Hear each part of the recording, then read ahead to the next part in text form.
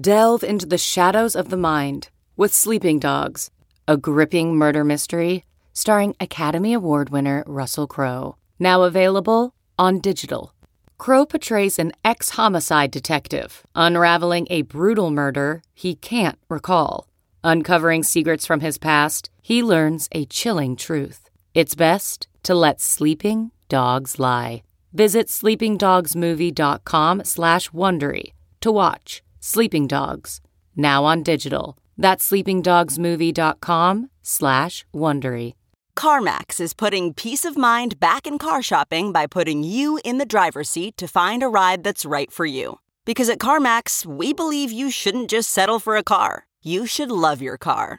That's why every car we sell is CarMax certified quality, so you can be sure with upfront pricing that's the same for every customer. So don't settle. Find love at first drive and start shopping now at CarMax.com. CarMax, the way car buying should be.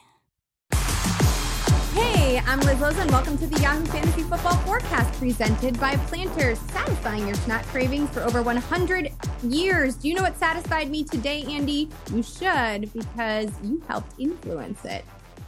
What?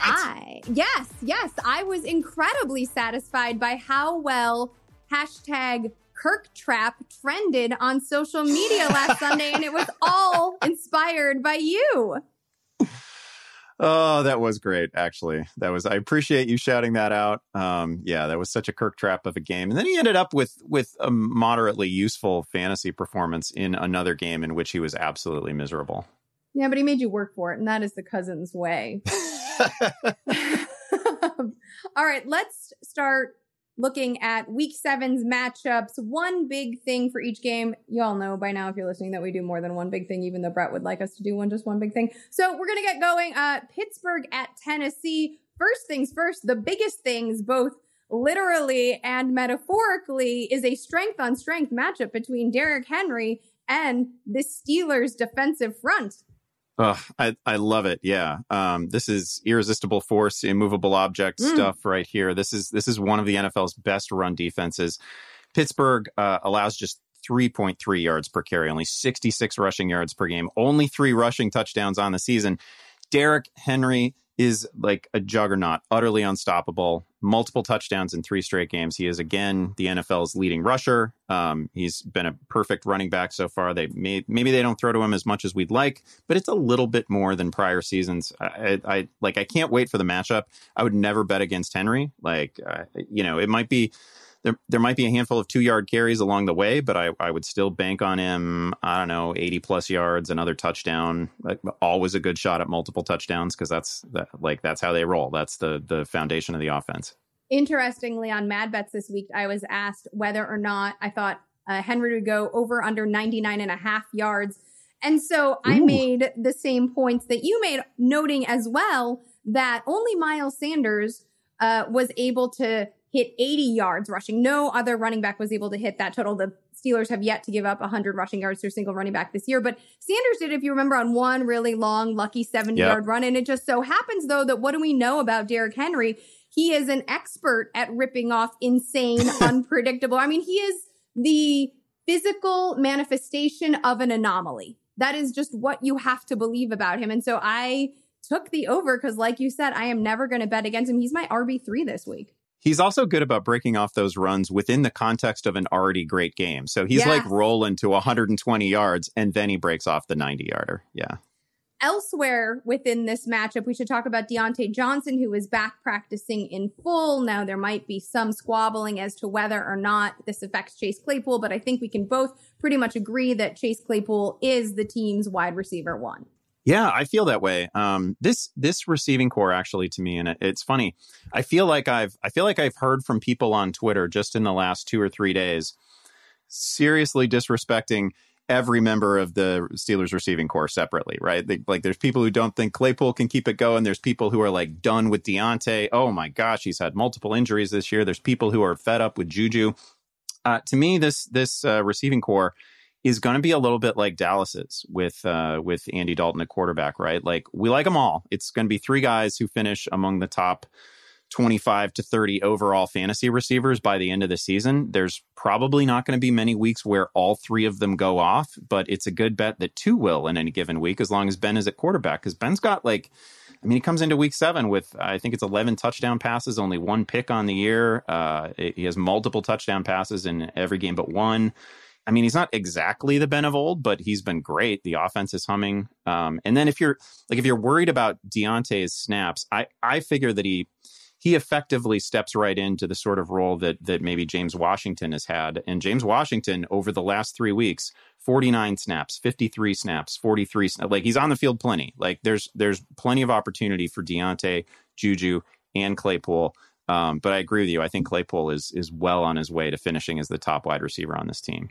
I think also Juju's ADOT is particularly worrisome. We talked about it. You and I went head to head, whether it would be Jamison Crowder or Juju Smith-Schuster, and I can't believe you won that face-off. My God, because Jamison Crowder didn't do great, guys. But the ADOT for Juju is particularly worrisome, especially when we had a matchup last week against Cleveland, who gives up so much yardage in the slot, which is where we know Juju plays. So I am backing off of Juju, which is sad because I have a lot of exposure to him, and ranking him really as like a low-end wide receiver 3 until something else shifts. Let's move ahead to Tennessee, because I think we're all in agreement about the different pieces of Pittsburgh's receiving core. It is worth mentioning that A.J. Brown missed practice on Thursday with a knee issue, and that's important because we already know that he's missed 2 weeks with a knee issue earlier in the season. It's really tough because he is such a difference maker for this offense. And even though Corey Davis, right, he's been activated off of the COVID list, and it's another good sign that Jonnu Smith practiced in full on Thursday, so he should be good to go.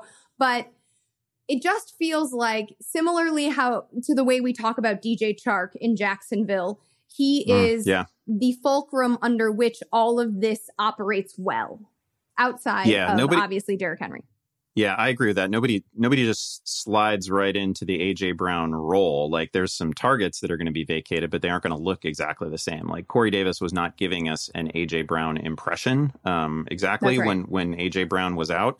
That's just a dimension that the offense won't have, absolutely take the lid off the defense sort of situation. And we just don't find that with guys like Humphreys and Davis. Which is fine. The offense could still roll a little bit with those guys, but A.J. Brown is a true difference maker, and I think Chark is a good comp for him. Hopefully he plays, right? I want all elements of this game in action. Absolutely. And you're mentioning his after the catch ability, and that's just the thing when you're dealing with Pittsburgh, because as Mina Kimes mentioned on Fantasy Football Live last week, the defensive front is absolutely brutal, but the secondary can be had. And when you look at Brown's after the catch ability, that is a receiver that can produce in this matchup. And the rapport between him and Tannehill is undeniable. So I think if he does play, 4 to 5 catches for 60 yards and a touchdown is completely within the realm of reasonability. Yeah, totally. Absolutely agree. A game that is less exciting unless you're an NFC East fan, Dallas at Washington. I don't think this is who cares territory necessarily, but there are this is where fantasy football becomes so exciting, right? Otherwise, nobody would care about this game. But when you have numerous teams on bye and you have COVID creating all sorts of chaos, and you also have invested in probably, as you mentioned earlier, Amari Cooper, CeeDee Lamb, Michael Gallup, Dalton Schultz, and now Andy Dalton. This is the thing I'm most excited about for this game. Honestly, if you like real football and you like fantasy, watching Chase Young maul Andy Dalton all week long or all 4 quarters long behind that banged up offensive line is going to be your cup of tea. From a fantasy perspective, I think this makes Dalton Schultz an interesting play because, despite it was so lovely at first to see the chemistry between Gallup and Dalton, but when you just think about logistically, if Dalton is getting hit all the time, if Andy Dalton is getting brutalized nonstop, then probably he's going to try to heave it up to a big, obvious middle of the field target. And that has been Dalton Schultz. Yeah, it's a good point. You got to get the ball out quick, assuming that he's going to, as you say, he's going to get just ragdoll sacked a handful of times in this game, right? Because Chase Young is unstoppable. And that should play well for the running backs, for Zeke out of the backfield, and for Dalton Schultz, maybe for some short range stuff to CeeDee Lamb. It would not figure to be a Michael Gallup game. These two teams are very difficult to predict. Like, bad teams meet and crazy stuff happens. I'm kind of just glad that this division plays each other at least for a weekend, so we don't have to see like these teams getting absolutely stomped by like real NFL clubs. On the positive side for the Washington football team, it was nice to see Terry McLaurin get back to alpha status, good number of targets, back to being productive with Kyle Allen under center for 4 straight quarters. I think he can find the end zone again this week. He's obviously someone that you're going to start every week because he's dragging bad quarterbacks into production. And Kyle Allen in this matchup could be someone that you have to stream. Now, if Justin, by the way, like, I write the sleepers article for Yahoo every week, and I do the fantasy damage segment on Fantasy Football Live. And sometimes in my feeds, just because of algorithms, I'll see other people's sleepers articles. Y'all, Justin Herbert is not a sleeper. Please don't tell me that Justin Herbert is, you can't write Justin Herbert is a sleeper anymore. Kyle Allen, if you look at a percentage rostered equation, is an actual sleeper. And I'm not going to try to convince you that he's a world beater. Like, you can make a bad decision along with him and review all of last year's tape. I don't need to do it for you, but he is the starter in a familiar system and a juicy matchup. And he was a top 12 producer at the position last week. So I do think he can finish inside the top 15 if, only if, you are desperate. I love that you mentioned that, because I usually write about a quarterback in the pickups column. I feature at least one guy. And like, I don't like to make it somebody who's nearly 50% rostered, right? Because that means that in most pretty competitive leagues, they're not actually out there. So I chose to write about Kyle Allen because he's facing this like zombie defense, right? Like this absolute legit terrible. I can still see them all waving at Kenyon Drake as he ran into the end zone defense. This is a bad defense. It's a great matchup for him. Obviously, he's not a world beater. He was bad last year, and he's a pretty sketchy quarterback with a sketchy offensive line and all that. But the matchup is tremendous. It's as good as it gets. And so I write about Kyle Allen. I point out that he's 3% rostered. If you need a streamer in a deep league, this is probably your guy. And people come back with, well, I'd rather have Tannehill. Well, no, I would rather have Tannehill too. Everybody would rather have Tannehill. He's like 60, 70% rostered. I can't go get Tannehill right now. I can't go get Minshew right now. I can't go get Bridgewater. I'm sorry, are stuck with Kyle Allen if you're streaming in a deep league. Well, it looks like the New York Jets will not be stuck with Joe Flacco much longer, because if we are going to reach for silver linings, Sam Darnold was practicing again on Thursday, is looking good reportedly for Sunday, but it's the Jets. There's always a couple buts here. Mekhi Becton still limited. Obviously, he's the left tackle, right? So he's got the shoulder injury. Jamison Crowder Meeps has a groin issue. He was downgraded from limited to did not practice on Thursday. Chris Hogan's on IR with a high ankle sprain. That means, ladies and gentlemen, drum roll please, Braxton Berrios is your slot receiver for the week, which is, by the way, all that's going to be targeted. Don't even come at me about Perryman, because without Becton healthy and this Buffalo squad probably a little pissed, I don't really see who else is going to get the ball. I mean, other, obviously, than Frank Gore. Yeah, this is such a wasteland. Like, I don't even want to talk up anybody on the Jets necessarily. There's no like hard recommendation here. I've seen a little bit of excitement out there for P. Ryan, who did actually outsnap Frank Gore in week 6. So like, if you're in a point per snap league, go for it. But he's not getting the ball as often as Frank Gore, and Frank Gore is just never ever going to go away. He got Gase a little bit, because Gase was like, I pulled him because I wanted to keep him motivated. No, that's not how you... Like, Adam Gase is everybody's dad. Like, everybody who's gone to therapy because of their fathers is very triggered by Adam Gase right now. That's all I'm going to say. Who isn't motivated by having opportunities taken away from them, right? For no good reason. One last note, he's not fantasy relevant, but in case anyone is keeping track in a dynasty format, Denzel Mims is probably going to make his professional debut in week 7. On the Buffalo side of things, John Brown isn't practicing. He's been hampered with an injury pretty much all season. My boy Gabriel Davis did not get it going because nobody really got it going in week 6 versus Kansas City. But that makes this a massive get right spot for Buffalo. So I am aggressively ranking Josh Allen also because of the matchup. Like this is, you've got motivation. You are going to get so wasted on processed juice in this one that it'll be blackout awesome in the next morning. The only piece that Cole Beasley, as you said last week, I mean, there you go, making good on all these bold predictions. He found the end zone.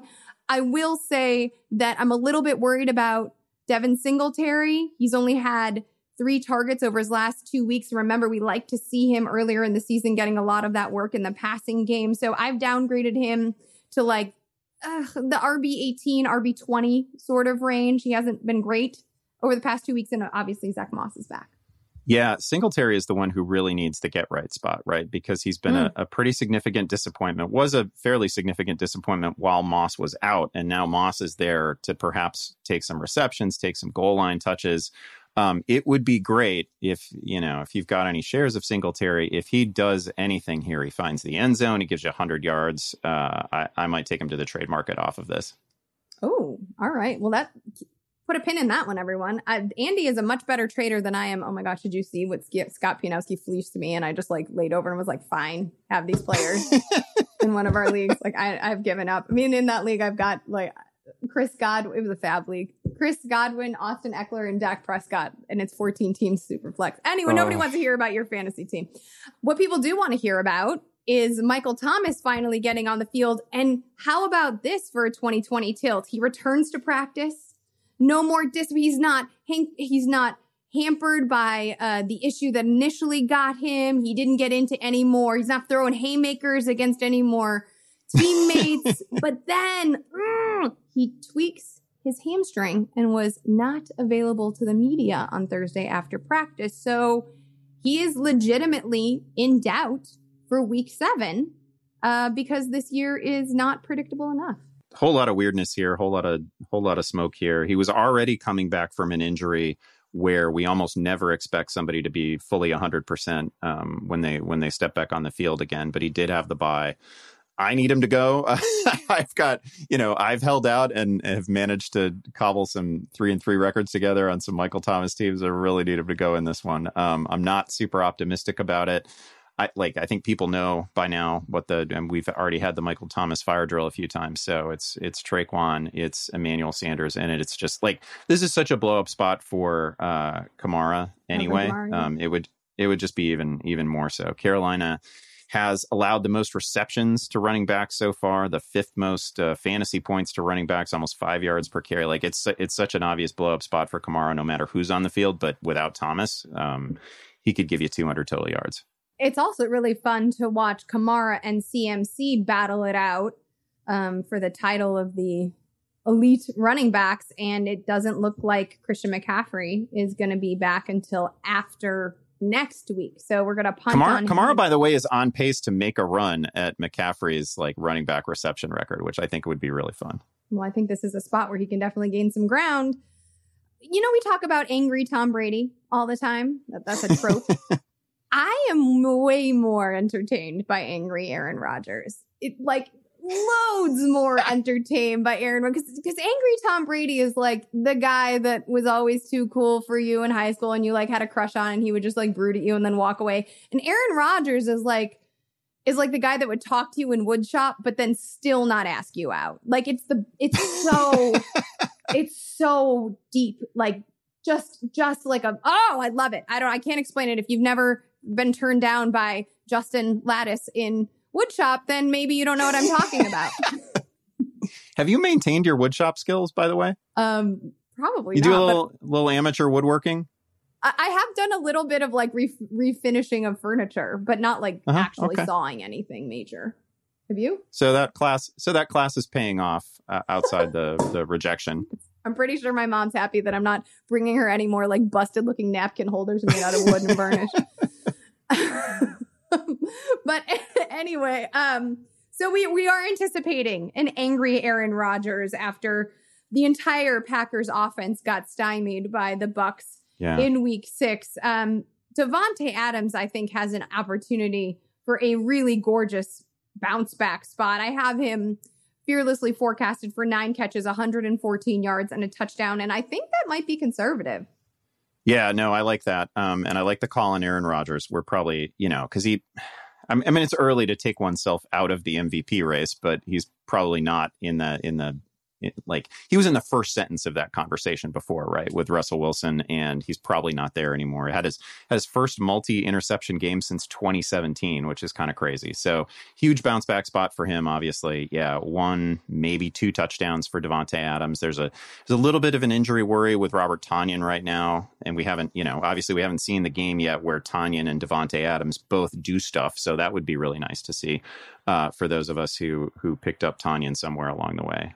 This is also because I think Houston bottom 3rd in the league against the pass, terrible against the run. Also, this is a great Aaron Jones game, but we could there should be enough offense here that we see a little Valdez-Scantling too. I also think we could see a little bit of Jamal Williams if you need some help at running back. I have him in the low running back 3 area. It's worth mentioning, obviously, that even Jeremy McNichols, remember he was that rookie who was drafted by Tampa Bay back in the day? He's the backup to Derrick Henry. And even though the game went into overtime, he did manage like RB 20-ish type finish. So I think there might be enough production because Houston is so bad against the run for Jamal Williams, who has been on the field for close to 50% of the snaps with Aaron Jones, which was, when both backs were healthy, the trend in 2019 as well. Man, that game really wrecked the year-to-date stats against Houston. Like, they don't even seem possible anymore. Like, they're giving up 5.5 yards per carry now. They're like 177 or 178 rushing yards per game. Like, that destroyed them. We should say some nice things about Houston, though, because this is an offense with an incredible quarterback and some legit weapons. Will Fuller is the, not by any means a copy and paste version, but of DeAndre Hopkins, but the team's wide receiver 1. I think this projects because we see Mike Pettine's offense continually lay down versus the run. A really good smash spot for David Johnson. Like, he's not the between the tackles grinder. We've talked about this, but he can exploit a soft matchup. So I think this is a good spot for him. I am more interested in some of these secondary pieces. So we know Will Fuller, we know David Johnson, Jordan Akins still not practicing. Darren Fells, meanwhile, has scored in back-to-back games, is terrifying and touchdown dependent as that may be. Like, he's still on that low end tight end 1, like 11 to 13 radar now because of that. And I've got a lot of Brandon Cooks questions. And in this matchup, again, noting that the over-under is set at 57, I am advocating for Cooks' ceiling in this one. Yeah, absolutely. I've got Cooks now ranked as a wide receiver 3, I think, but it's one of those situations where you can, he's only a wide receiver 3 because you're concerned about the floor, but the ceiling is extremely high for Cooks this week. I like Deshaun Watson's playing really well. Deshaun Watson does not deserve the record that his team has. Like, he's still a really fun watch.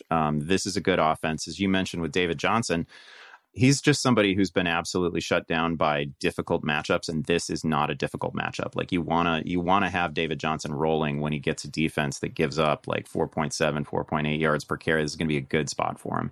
Cleveland and Cincinnati, this is a rematch. Remember, these two teams met earlier in the season, and Joe Burrow put up 3 touchdowns to Baker Mayfield's 2. It feels like we have lived many lives, at least in the journeys of both of these quarterbacks since that time, though. Yeah, it sure does. That was the game in which Burrow had 90 pass attempts, some ridiculous total of pass attempts. I think it was also the game in which Chubb scored twice, Hunt scored twice. Like, the running backs just went crazy against Cincinnati, and that Cincinnati run defense remains one of the worst in the league, giving up over 5 yards per carry. So it's clearly a great spot for Kareem Hunt. It is a great spot for Kareem Hunt. I also think that, Burrow is coming off of some underwhelming efforts in very difficult matchups. But the difference to me between these two teams is that you have one quarterback, you have 2 overall number 1 picks, right? So like that just contextualizes everything.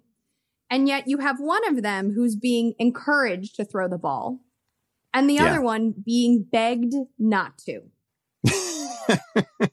And that's just like such, I mean, along with the rest of 2020, such cognitive dissonance. Like it is trying to like, I don't know how you advocate for Baker Mayfield at this point. You know, after, yes, he was hurt. Yes, the offensive line was banged up. Yes, the matchup was brutal last week, but also like it was such a spot for him to like show. And I hate this sort of like culture talk, this like leadership nonsense, but it was such an opportunity to allow him, even if he made some mistakes, to like let loose and to see what he could do and to leave the team even like energetically. And it just feels like everything is staying really buttoned up. And it is in such sharp contrast to what Cincinnati is allowing and encouraging Joe Burrow to do.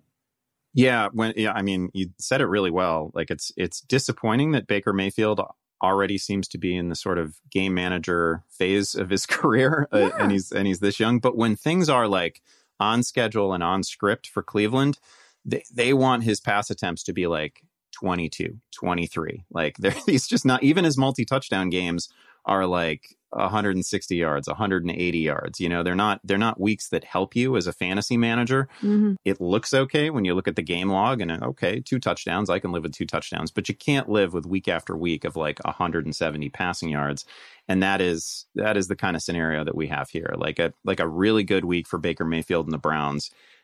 Any time out is like he ends up with 185 and a touchdown. And Kareem Hunt and some other running back do all the heavy lifting. It's also worth noting that the Yahoo consensus, all of us have Joe Burrow ranked pretty significantly ahead of Baker Mayfield, which I don't know, it's telling for a rookie. Joe Mixon was a little bit banged up in practice on Thursday, so keep an eye on that. But obviously, you know, you like the volume that you saw. The matchup is tough, but I don't think that any of us are in a position of luxury to sit him right now. Just maybe anticipate a bit of a downgrade, assuming he'll take the field, but not at 100%.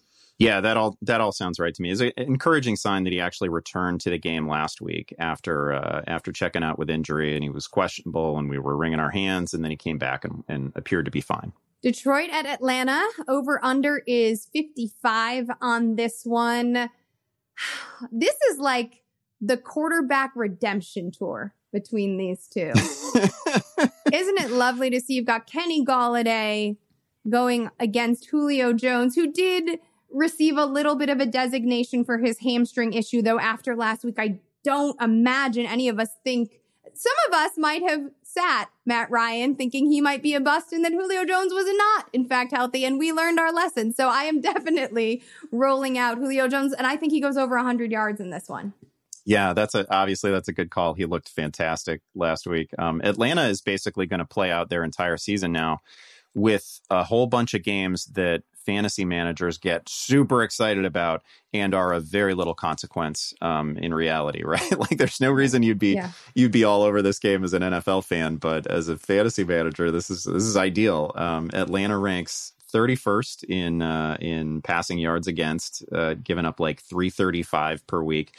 They are dead last in yards per attempt. They're last in passing touchdowns allowed. Like this is a blow up spot for Stafford. Shouldn't need to convince anyone that Matt Ryan is in a good spot against Detroit's defense too. Like what did you say the number was in this one? 53? Like the 55. Over feels right. 55. The over still feels right there. Like one of these teams is scoring 35 in this game. One last note for our DFS enthusiasts. DeAndre Swift is only $20 in our daily game, which I think is a pretty nice value considering that there seems to be a bit of a sea change finally occurring in this backfield. Are you buying into a Swift change, if you will, or do you think that it's going to revert back to, as Tank likes to say, I can't do it. Do you think it will revert back to, I can't do it, the Adrian Peterson led backfield? I love that you mentioned Swift because this is just, even if he doesn't, sort of ascend to this alpha role in the backfield, whatever. And I do think that Adrian Peterson is he's going to stick around. Adrian Peterson's going to be like 12 to 14 carries a game probably for the rest of the season as long as he's healthy. But Swift has had that primary receiving role out of the backfield, and this is a golden matchup. Atlanta allows the second most receptions and the second most receiving yards to running backs. Running backs have been getting them all season as pass catchers. It's a great spot for Swift. Obviously, he just saw 14 carries, which I think was his single season or single game high so far. He doesn't need that to be successful here. If he just gets 6-7 targets in this one and 10 carries, that's going to be a big day for Swift against Atlanta. We just wanted to say thanks again to our sponsor for this episode, Planters. When you want to satisfy a salty craving, Planters has you covered. Their deluxe mixed nuts are roasted to perfection and seasoned with sea salt, giving you the crunchy texture and enhanced flavor you crave. Stay satisfied with Planters Deluxe Mixed Nuts. We got some news, Andy. Let's get into this news. Tampa Bay at Las Vegas. Everybody very excited for this matchup. Oh, but there's a twist. It was moved from Sunday night to the late afternoon because, we've been waiting for this. We knew it was going to happen. We talked about this exact positional group being one of the most vulnerable to COVID. Yeah. The entire Vegas O-line isolating due to COVID exposure. Apparently right tackle Trent Brown kicked it off. And now you've got Gabe Jackson, Denzel Good, Colton Meyerland, and Rodney Hudson all joining him. Yeah, if this had happened later in the week, like somebody gets diagnosed later in the week, it's hard to imagine how a game could possibly happen as we speak. I think there is a sort of narrow lane where this game can happen if these guys are negative on Sunday morning, and then like if any of them are positive or can't get cleared for this thing, I don't know that it gets moved. I mean, Vegas has already had its bye. They do have reserve linemen. It would just be a terrible situation for the team. This is the first we've seen of this, but it's probably not going to be the last, right? Like if somebody is COVID positive and they're in a position room, like that. I mean, this is what's going to happen. It's almost a surprise that it took until week 7 for this to pop up. It's like this was always going to be. I mean, I'm pivoting to like the actual fantasy analysis of this, but this was always going to be a terrible matchup for Josh Jacobs, right? Facing the best run defense in the league, just a fierce defense overall. Now to do it without, we don't know how many linemen are going to be missing. Maybe 5, maybe 1, maybe 5. We don't know, but it's bad. It is extraordinarily bad, especially because it's also bad for Derek Carr, right? Like, yeah. Can you imagine the Tampa Bay Buccaneers, how much they are licking their chops at the thought of this matchup? They already have 22 sacks on the season. That's like 4 per week, right? Like, so I think if Vegas is interested in player props, maybe over under 6 sacks for Derek Carr. And I'm not sure I'm convinced of the under, despite the fact that the most he's had all season is 3. Yeah, and that, like it's an offense that had just opened up so many fun things with Henry Ruggs getting back and this vertical dimension. There's not going to be time for any of that. Henry Ruggs has no chance to do a thing. Like Derek Carr is never going to have 2.5 seconds to throw. So the ball's got to come out quick. It's got to be one of those Waller games. It's got to be there's no time for Aguilar and Henry Ruggs doing deep things. Like that's just not going to be there. No, and from a Tampa Bay side of it, I mean, we should mention that Leonard Fournette is practicing, though he did practice 2 full times ahead of being inactive last week. So this just seems like Ronald Jones and Rob Gronkowski, really. Yeah, and man, Ronald Jones has been really good. Like he's averaging almost 5 yards per carry, rushed for 100+ yards in 3 straight games. Vegas is already giving up the 3rd most fantasy points to opposing running backs. It's a blow up spot for Jones. He's playing great. He's on pace for I think 40+ receptions on the season. So he's doing a little bit of everything. There, Ronald Jones is also that guy where like just when you think he can't possibly fail you, something happens, right? Leonard Fournette gets a weird number of carries. That's happened before, but now that we're 3 games into Ronald Jones's period of dominance, it's hard to imagine that it won't continue here. Well, and I don't think, like, similarly to the way we saw the game go against Green Bay, like, there isn't going to need to be a lot of passing here. And it's, like, the Raiders don't have much of a pass rush anyway. So I think the question is going to be, does Tom Brady want to like feel himself a little bit and just put up like a 50 burger and Belichickian in Belichickian style, like just go ham? Or does he want to like allow the defense to continue to be the engine of this team and just hand the ball off and get the whole damn thing over with as fast as possible? Yeah, Brady put the ball in the air 27 times last week, and 15 of those went to Godwin or Gronk. Good to see, Gronk super involved.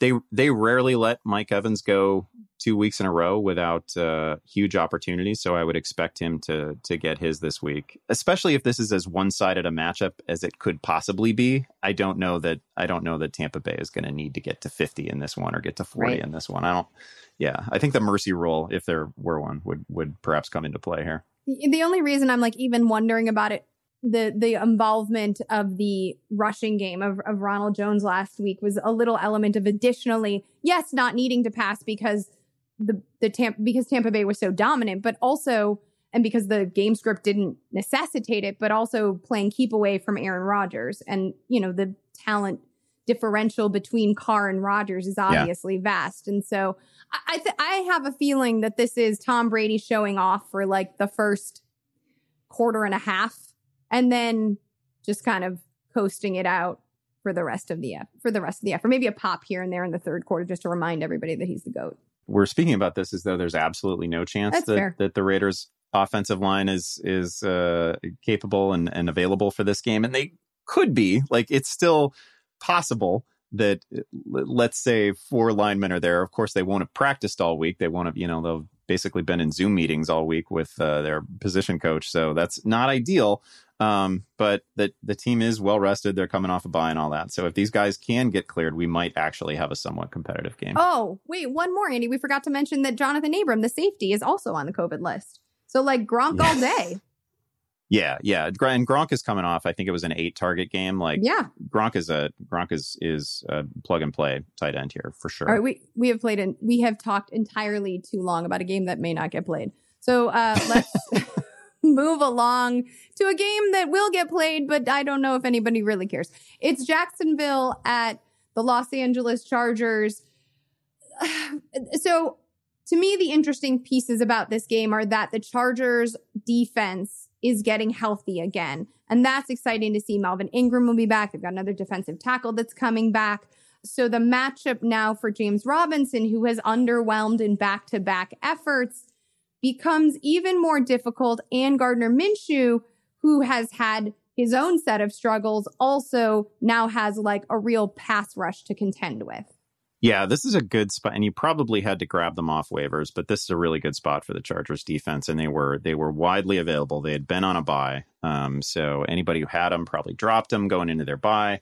They were, I want to say, only about 30% rostered coming into the week, so they're a great fantasy start. Like, I think Minshew can make a little noise on volume here. That is probably the way it would have to happen. It's not a great spot for Robinson. I would suspect that the run gets away from Jacksonville a little bit in this one, and so we'll be relying on Minshew to put the ball in the air 40 to 45 times.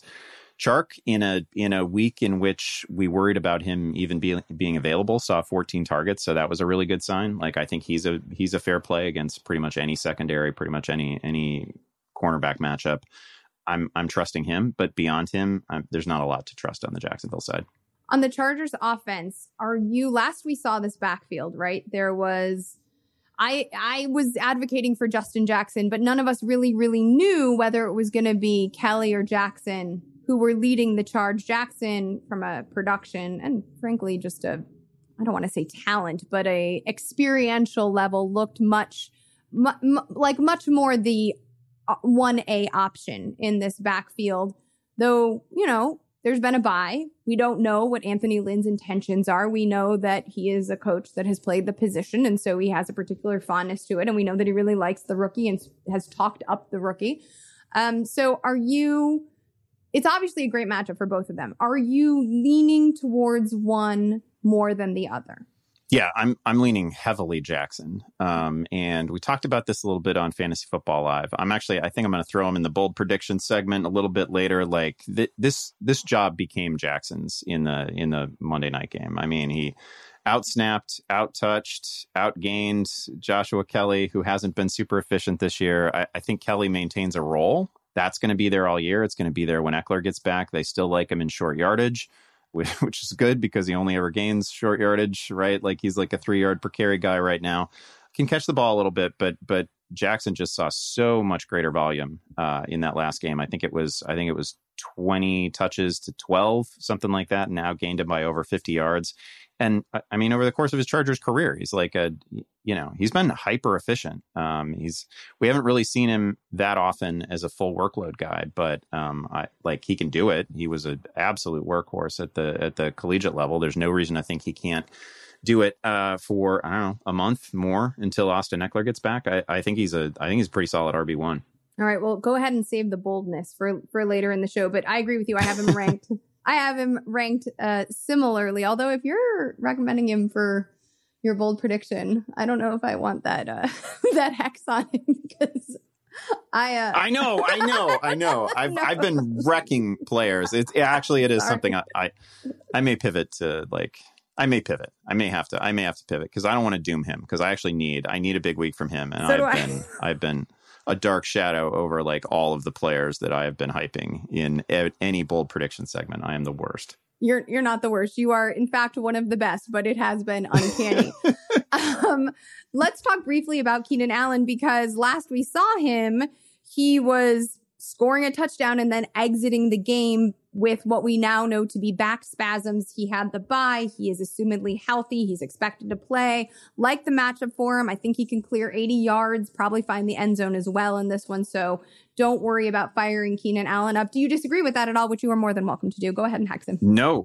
No, I certainly don't. His 3 previous games, he'd seen double-digit targets, including a 19-target game. Like Justin Herbert knows who his best receiver is. Like, it doesn't mean that he can't coexist with Mike Williams. Mike Williams can do great things on 5 or 6 targets, but Keenan is basically locked in for 10 or 12. San Francisco at New England. I don't really have a lot of specific game notes other than wanting to see Cam Newton rebound, but recognizing that this is a difficult place to do that. Yeah, it is. The first thing I wrote down for this game is that, and I'm not tied to Julian Edelman in very many spots at all. I don't know if I have him anywhere. He's the wide receiver 48 right now. like Julian Edelman has been outside of the Seattle game, in which he actually dropped a touchdown that would have turned the game around. That was most of his fantasy production for the season in that one game. He has been crazy quiet. And we need to see a little something from the receiving core. Some of that's on him. Some of that's on the receiving core generally. Some of it, I'm sure, is, Cam coming back from the break and from the COVID list of all things. So, but yeah, this is not a great spot. We've seen basically the one binge game against San Francisco, Ryan Fitzpatrick randomly just going supernova against them. But it does remain a difficult matchup. So I don't love it for Cam. I don't think Edelman is startable anymore. I mean, total of 7 catches over his last 3 games is brutal. I was on Fearless Forecast for wide receivers this week, and I only have him forecasted for 4 catches and 46 yards. Yeah, that would be a lot based on his recent standards. Right. Let us move to Kansas City at Denver. Couple of news notes. Noah Fant practiced in full on Thursday, so he should be good to go. That's exciting. KJ Hamler still limited in practice. He's been dealing with that hamstring issue. I have a bold prediction a little bit later about Tim Patrick, so we're going to put a pin in that. But, if I am going to talk up Kyle Allen as a very deep potential fantasy damage play, then, man, if somebody scooped you and you aren't able to get Kyle Allen, I guess you kind of got to lock it up with Drew. It's not a perfect spot for Drew Lock, right? No. Kansas City has the league's number 3 pass defense. They've been very generous to opposing running backs because Kansas City just sort of knows that you're not going to be able to beat us by running the football. Run all you want. You're not going to get to 40 points by running the football. And Kansas City has been pretty stingy to opposing passers. Tim Patrick, though, has you name dropped him there, has been it's nuts that he's had this 3-game streak, 3 games with either 100 yards or a touchdown or both. He's done it with Driscoll and Rippon and Drew Lock. Like, it doesn't matter who the quarterback is. It doesn't matter if the opponent is New England. Like, it just doesn't matter. He's been completely quarterback and matchup proof so far. So I love that call. He's probably the fantasy play on Denver side that I feel most confident in. Which running back do you feel more confident with, though? Clyde Edwards-Helaire or Le'Veon Bell? Yeah. This is going to be our first look at it, obviously. Mm-hmm. And I was listening on the Yahoo football podcast with Charles and Therese. Therese obviously really close to this situation, really close to the team, and he has been super gung ho on Edwards-Helaire, which I like. I get it. Like, I feel like I feel like he's kind of nailing this. Like, Le'Veon Bell may have a role at the goal line. Le'Veon may have a rotational role. They're obviously not, they didn't throw a bunch of years and a whole bunch of money at Le'Veon Bell. This is just a kind of a cheap and free look for the Chiefs. So I can see him, he's huge, right? He's like 6'4", he's 220 something, 230, massive player. So although Andy Reid, when he had a player of like Jamal Charles used to get the ball at the goal line for Andy Reid, he didn't care about having like some big hulking back trot onto the field at the goal line. But that would be a role where I can see Le'Veon Bell thriving and poaching a bunch of annoying fantasy value. Sort of that Damian, they were just really comfortable with Damian Williams near the goal line. I could see that. I would be very surprised if Le'Veon is getting more than 8 to 10 touches a game. That can make you a flex in an offense that averages 35 points a week, though. So like, that's fine. But I wouldn't expect more than that. And I think CEH is still the guy. I 100% agree, especially after his effort in week 6. I mean, if you watch that game, and I don't know what else anyone had to do at 2:00 in the afternoon on the West Coast, at least. I watched every damn minute of that game. And you saw why Edwards-Helaire was drafted in the first round. I feel like, existentially speaking, this is Le'Veon Bell, who has historically been about the money, taking a moment to say, oh, I did that. And you know what? I was miserable and I have enough money. And now I just want to be a winner. Like, I just want the opposite experience of the past, year and a half, 2 years. Like, it just would be nice. Yeah. I don't mind. I'm not going to end up looking as bad as LaShawn McCoy did. So I'm cool with it. Like, and I think that I agree with you as the shift. I still have Clyde Edwards-Helaire ranked inside my top 12 at the position this week. He's not in the top 6, he's not in the top 8, but he is in the top 12 for me as a low end RB1. And I think you're right that Le'Veon Bell is probably going to get some run, but he is not going to have, because of the offense and the quarterback that this backfield is attached to, he is not going to completely siphon away all of Edwards-Helaire's production and opportunities. It's going to be huge for Le'Veon's future market if he can just, if he can be associated with winning, with doing whatever a coaching staff asked of him, with taking on a lesser role, with just, being like a productive part of a team that can win at the highest level. That would be huge for him, because obviously the general reputation that, like, your first thought about Le'Veon Bell right now is he wants to make sure that he gets every possible touch, and he wants anybody should want every possible dollar. I don't begrudge anybody for that, but like, he wants everybody's touches, and like, he's on a team where you're not the center of the universe anymore. This is Patrick Mahomes' team for sure, and you've got another talented back in the backfield, and they're just all about winning. And if he can contribute to that, it's a huge thing for his future. Absolutely. Nice, Hive. It's a brand reboot. I agree. So I think probably the broadcasting world is excited by the switch to the Seattle at Arizona Sunday night game. I mean, this is a much more appetizing primetime offering than, no offense, Vegas and Tampa Bay. We are going to see Russell Wilson returning from bye, and we're going to see Arizona fresh off of their licking of the Dallas Cowboys. I think this is a really exciting matchup. Like, I am all in on so many pieces. I want to start from Arizona. It was lovely to see Kenyon Drake. Yes, of course, the matchup had something to do with it, but it was lovely to see Kenyon Drake hold on to the momentum that he had established the previous week. It was lovely to see Christian Kirk continue to build. I mean, Christian Kirk, to me, I've met him a couple of times, and I really loved him coming out of college. I loved his tape, and we all believed that he was going to be the heir to Larry Fitzgerald's slot throne, right? And maybe discounted his physicality and ability on the outside because of his size. And yet it's wonderful to see him excelling. Volume is not huge, but it was great to see, as the broadcasting team mentioned a couple of times, this Cardinals offense tweak, I don't want to say play with themselves. I was stopped myself, but like tweak the different pieces of this offense and discover and experiment throughout the game, which is something we don't like often get treated to.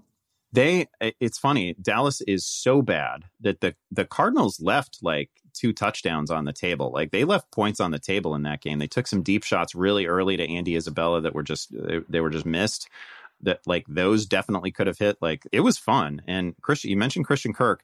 The catch he made on the long touchdown did not get enough credit on the broadcast. I thought like it was a good throw, but he had to reach. And it was like a fingertip catch. And he should have lost his balance. I'm not sure how he didn't. I'm not sure how he managed to catch that without diving and face planting. Like that was a hell of a play. He's good. You mentioned it. He's not actually getting a ton of targets. He's averaging less than 5 targets on the season. But that might not. Well, first of all, that there might be more there against Seattle because this should be just a back and forth absolute shootout of a game. Yes. And it just might not matter because Seattle has given up so much to opposing wide receivers. Like even having had their bye, they have allowed on the season over, like they've given up the most yards and most receiving yards to opposing wideouts by like over 150. And they've already had their bye. Like that's just like raw yardage. So there's a huge opportunity here, not just for Hopkins, but for Kirk, for Isabella.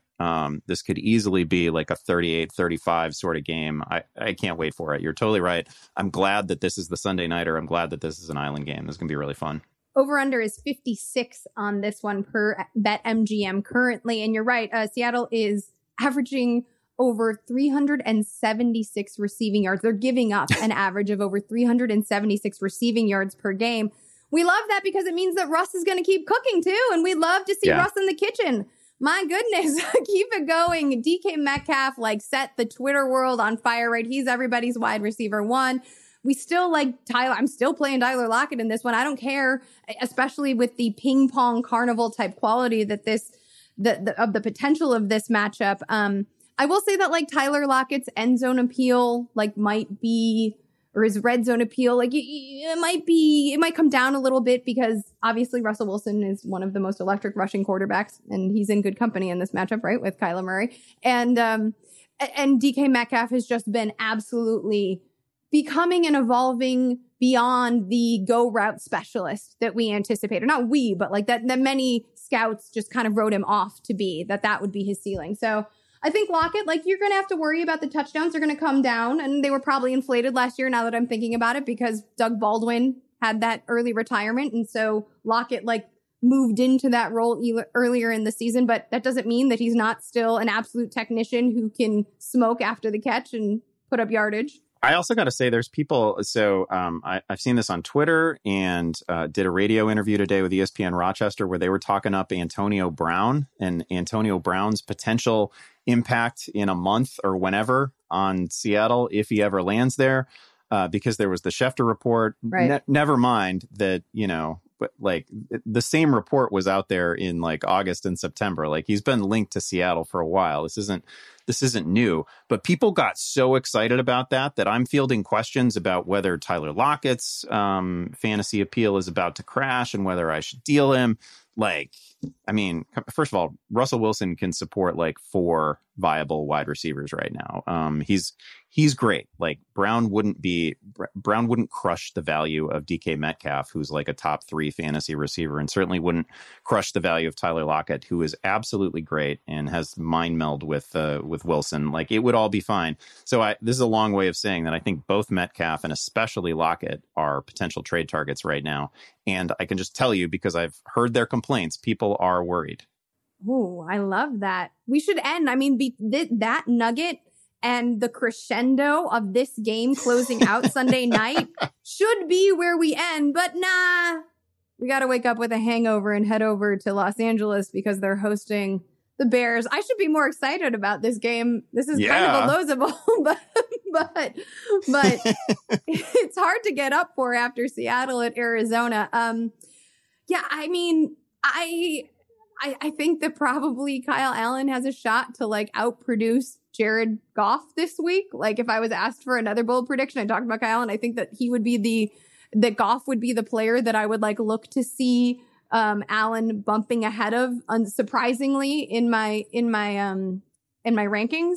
Chicago's defense is obviously amazing. Nick Foles isn't throwing the ball a ton. Jimmy Graham remains like another tight end stream. We talked about it a lot last week. He didn't find the end zone last week. Instead, it was Cole Kmet, but he did see something like 8 targets, which was his highest of the season. Yeah. So keep him in play. He's obviously a tight end one, and he's owned in under 60%, rostered in under 60% of Yahoo leagues. Otherwise, when we're looking at the fantasy pieces here, it becomes a bit of a headache. Yeah, these are legit very good defenses with like top shelf defensive playmakers.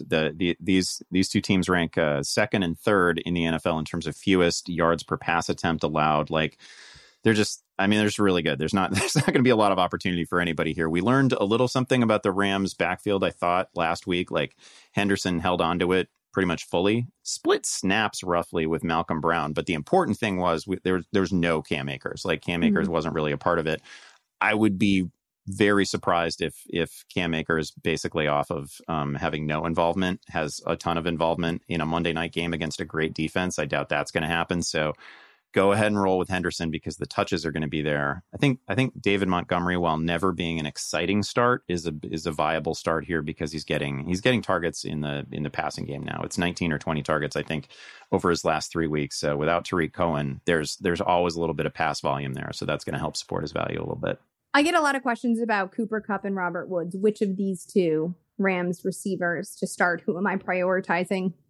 And for so long, the narrative was obviously that Cooper Kupp and Jared Goff had this mind meld connection, right? That Jared Goff loved to trust and pepper Cooper Kupp, especially in the red area of the field. And I always resisted that because trends change, right? Schemes change. Like this is all an ecosystem and it's all generally related. And something that you have always preached that I have remembered is that talent is the tiebreaker. And I believe Robert Woods to be a more talented, especially if we're looking at versatility, player. And he can do more things. And you're seeing that, right? You're seeing him be used out of the backfield. You're seeing him run in touchdowns. You're seeing him. We knew previously that he could work outside and move into the slot. And I think that maneuverability is what is keeping his fantasy stock buoyed. I do think it's likely he finds a touchdown, even if volume isn't leaning his way. And when you look at the matchup and recognize that it's quite difficult, but like it would not surprise me to see Robert Woods yet again save his fantasy day with a touchdown. Not that that's particularly comforting to anyone starting him, but you know, if you're breaking ties, I'm leaning towards Woods. Yeah, those guys have both been so dependent on yards after the catch, and they've been great. Like they're near the top of the league in that category. But Goff, I feel like maybe we talk about it every week, but he's at the absolute bottom of the quarterback pool in terms of intended air yards.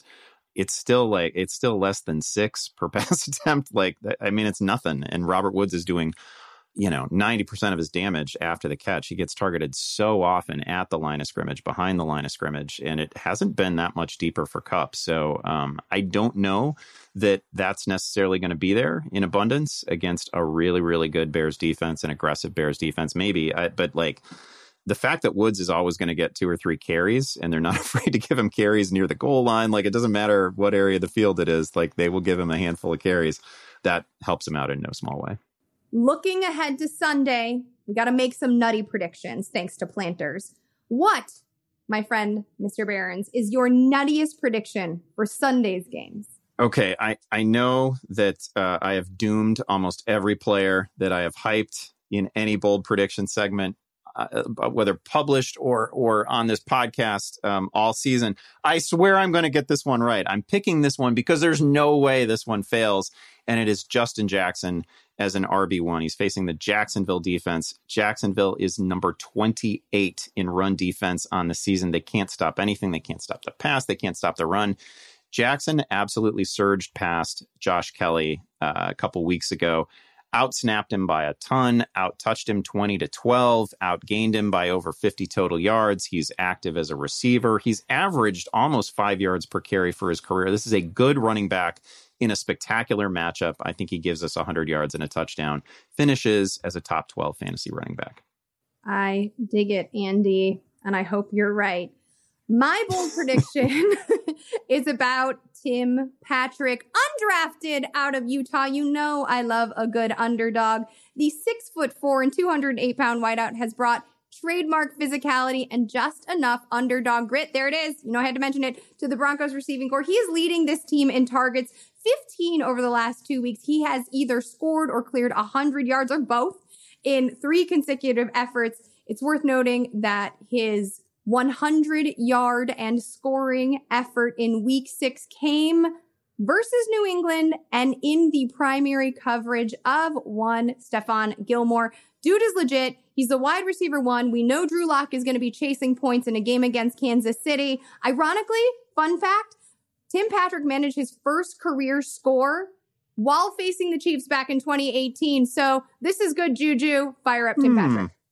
Those were some pretty nutty predictions right there. What can you say? We're a bit nuts. Thanks again to Planters, and we remind you at home or wherever you are, stay satisfied with Planters. All right, Fantasy Football Live. It is coming again, like it does every week, 90 minutes before kickoff. Are you excited about any new segments, Andy? Oh, I am excited about a new segment, actually. No Fantasy Court this week. We're bringing in a Win, Place, or Show segment. I'm pretty excited about it. It means no Fantasy Court, at least for a week. So I'll have to just like keep the wig on my lap, pet it throughout the show. Oh, your comfort animal. Sure thing. Yeah. Be sure to check out the Yahoo Sports NFL podcast with Charles Robinson and Therese Paylor. Andy mentioned it earlier in the show. I like to listen as well. You can also check out the Yahoo Sports College podcast with Dan Wetzel, Pete Thamel, and our friend Pat Forty. You can follow us on Twitter at Yahoo Fantasy. I'm at Liz Loza _FF. That is at Andy Behrens. One more thanks to Planters, and Matt and I will be back for the week 7. How are we here? Oh my gosh. It actually feels like 7 years, not weeks. Recap on Monday morning.